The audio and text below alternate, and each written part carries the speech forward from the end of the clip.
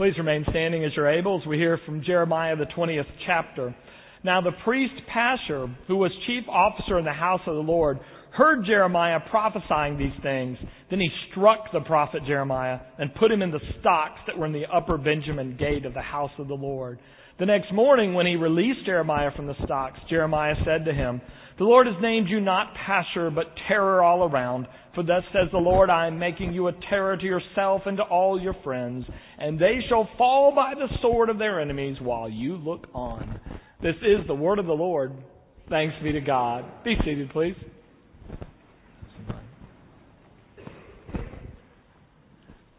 Almost a decade ago, Stanford researchers Jim Collins and Jerry Porras did a study of companies in America that had been extremely successful. And they compared them to companies in America that had come along about the same time, so they would have the same environment, advantages and disadvantages in competing, and had been even more successful.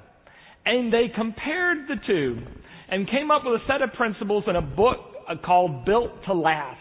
And the book sold more than 1 million copies.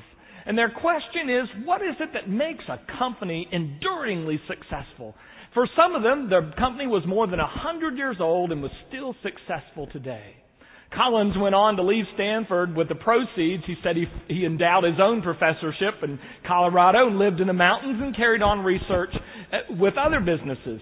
Porras went on to ask the question, not only what makes some companies enduringly successful, but I wonder what makes individual lives enduringly successful. Why do some lives have a significance that goes on, while others seem to have a very short shelf life? He wanted to discover what he called what was behind the Mandela effect. Think about Nelson Mandela, who was imprisoned for 27 years. While he was in prison, is given numerous opportunities to recant, repent, relent, be released, and Mandela refuses to do so. Finally, Mandela, at the age of 71, is released from prison and becomes president. And even after his presidency, his service to his country and to his people does not stop. How do you, asked Porras, explain a life like that? And the explanation they came up with is in a book called Success Built to Last, Creating a Life That Matters. And Michael began to introduce you last week to some of the concepts in that book, the primary one being this. When they look at hundreds of lives that really seem to matter, that really have significance, this is what they found was the common denominator. They found people living out their passions. They found people who found the fire in their bones that Michael talked about, that like Jeremiah, and they lived that fire out in their life. These people had a passion. They quote in the book Ralph Waldo Emerson, who says that life is more than to just be happy. That real life involves, Emerson said, these three things: being useful, being honorable, and living well. Those are pretty good categories biblically, I think. Be useful. Jesus said, I'm among you as one who serves. Be honorable. The Old and New Testament have many verses about honoring God and honoring others. Living well. Jesus summed it up himself. I have come that you might have life in abundance. A life that matters, simply put, is a life where you live out your deepest passion in the world. And so I want to talk with you about that today. But as Julie pointed out to the children, it's not enough to have the ingredients. It's not enough to have the recipe. It's not enough to have the passion. But the passion has got to go into action.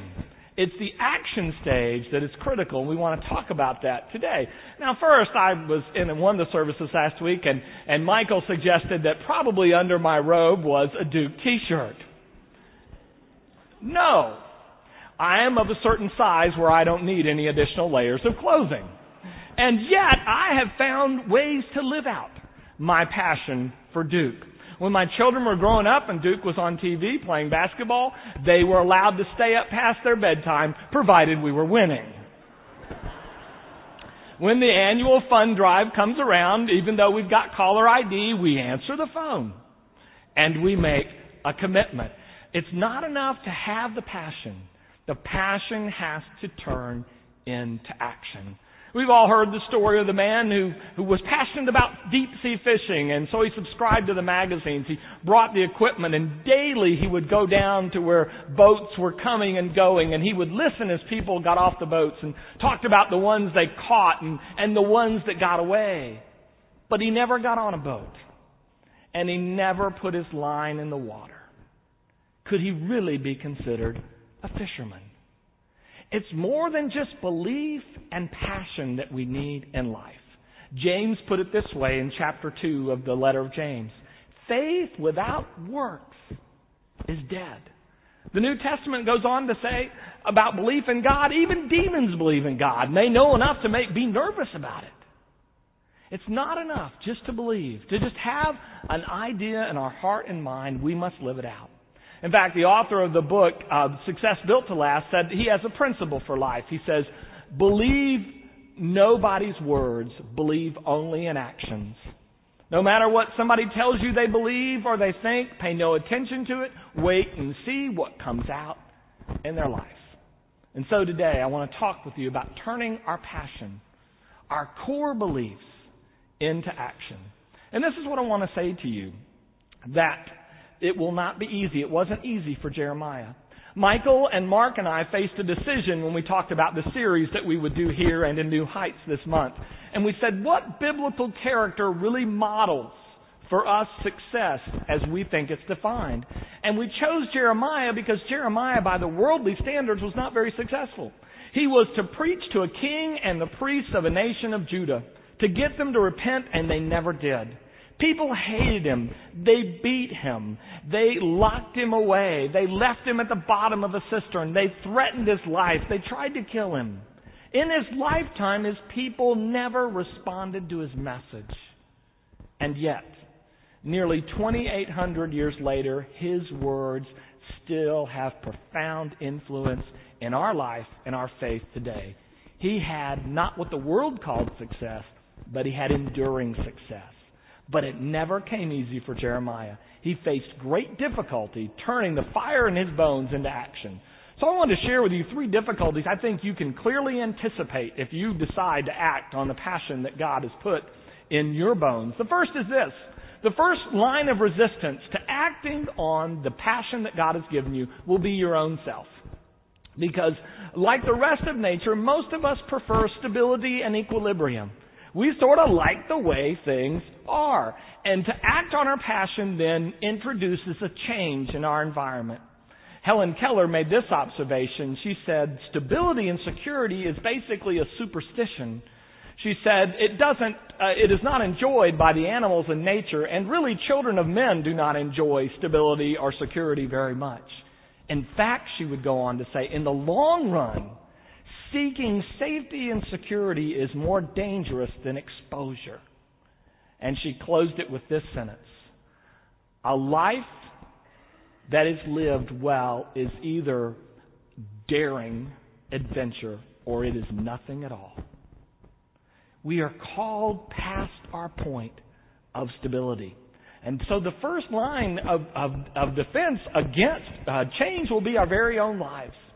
It will be tempting for us just to do what we've always done because we know it, whether it's healthy for us or not. You remember the story of Jesus healing a man who had been ill 38 years. But the healing starts with this. Jesus comes up to him and says, do you want to be well? Well, at one level, it's like, what kind of question is that? But on the other level, even our illnesses are known to us. The known environment, even if it's not to our advantage, is what we know. And we may prefer that to the change that comes when we are called to act out in our passions. So the first line of defense is simply going to be ourselves. The second thing that will happen when we move out on our passions, we will find that usually there is not a roadmap. We may have a direction. We may have a passion for children, a passion for justice, a passion for sharing the love of Christ, a passion for people in need, people who are hospitalized, people shut away where most people cannot or will not find them. We may have that. We may have that. But we typically won't have a roadmap of where to go. Never confuse the two. In the Bible, very few people are given a roadmap. God comes to Abraham and Sarah and says, get up and go, and I'll show you when you get there. I'll tell you. I'll tell you when to stop going. God never tells Abraham where he's going. God says to Moses, now go to Pharaoh and tell him to let my people go, but gives very few instructions other than Pharaoh's going to give you a hard time about it. He's not going to want to let my people go. Moses heads toward the Red Sea, and it's a dead end. He doesn't have a clear road map. If he had one, it would stop at that point. He was going off the map when he got to the sea. But what happens is, when we follow our passion, we just have to take the first step of commitment. With all that we don't yet know, we have to act on the passion we do know. And what happens biblically, and I think in our own lives, is that God then begins to show us the next steps. God is not going to hand you your future in detailed plans.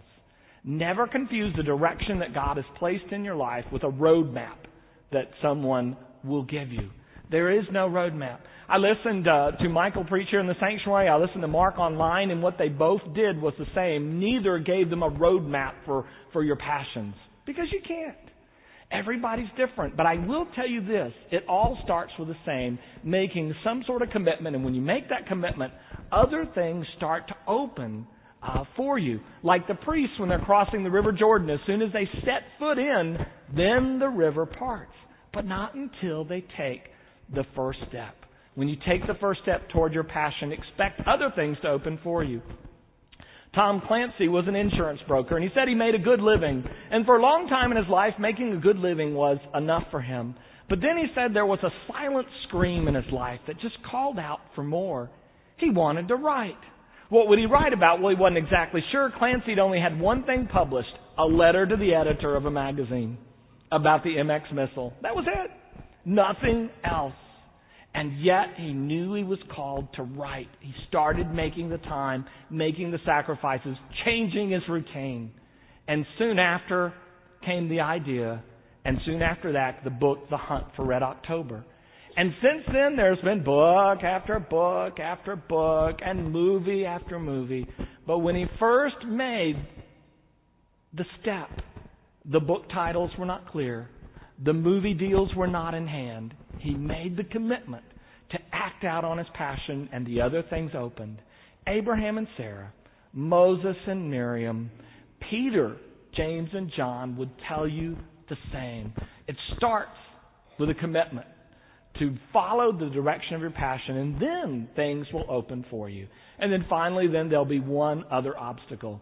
And that is, whenever you follow your passion in life, you need to know that there will be opposition. Or at the very least, there will not be loud applause for what you're doing.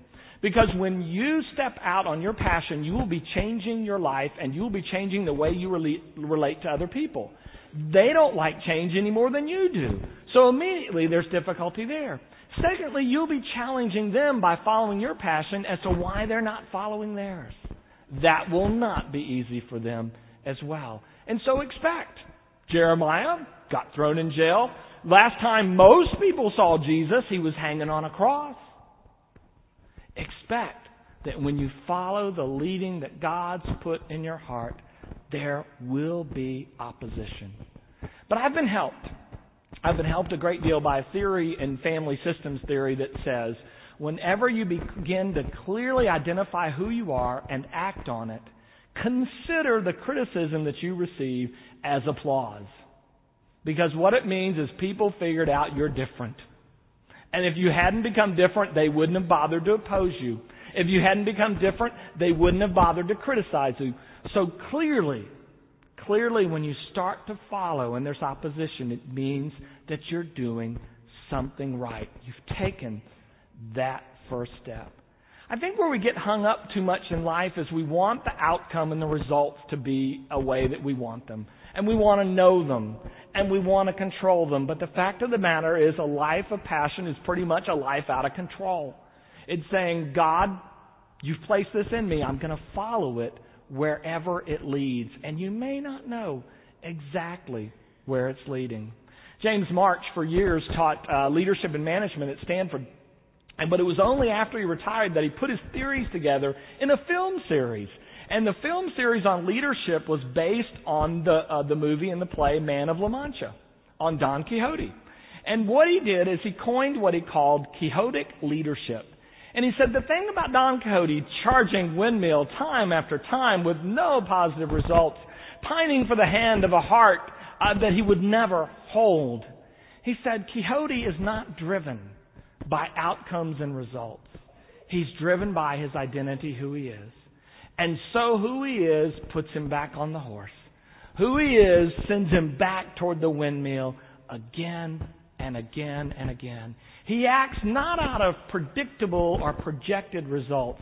He acts out of his self-identity, the passions that have made him who he is. So one of the things I would think about when you would follow your passion would be to ask yourself this question: do I want to be liked, or do I want to do what I love? It may be that simple. It may come down to that. I can either be liked and stay who I am and stay the way everybody found me, or I can do what I love and risk what comes with that. But when you take that first step, if you look at Nelson Mandela, and if you look at Moses and Miriam and Abraham and Sarah, you find that not only are their lives daring adventures, but they have brightened the lives of the world around them by following their passion, following their heart. I was driving around the other day and I saw a skydiving bumper sticker. I don't skydive, but I think I know what it means. And the bumper sticker from the skydiving place said this: fear is temporary, regret is permanent. Think about that. When you get to the end, will you have left undone the things you really wanted to do? Will you have left undone those things that most mattered to you? Well, I don't think we can move forward on our passion without dealing first with the author of all passion. And what I would say is this, that a lot of us believe things about God. A lot of us have a recipe.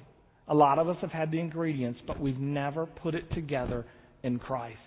You will never know what passions God has locked in your soul until you take the first step of commitment to God through Jesus Christ. And stop just believing things about God and start living in God through Christ. Once you do that, other things begin to open that God gives for you. Your progress on your passions will be limited without knowing the author of those passions intimately. I'm reminded of a story, and I'm sure it's a legend. I don't know what the basis is in truth, but it's a story that's been around a long time. Turns out about a little more than a century ago, there was a circus high wire artist, a trapeze artist, who's had a line strung across Niagara Falls.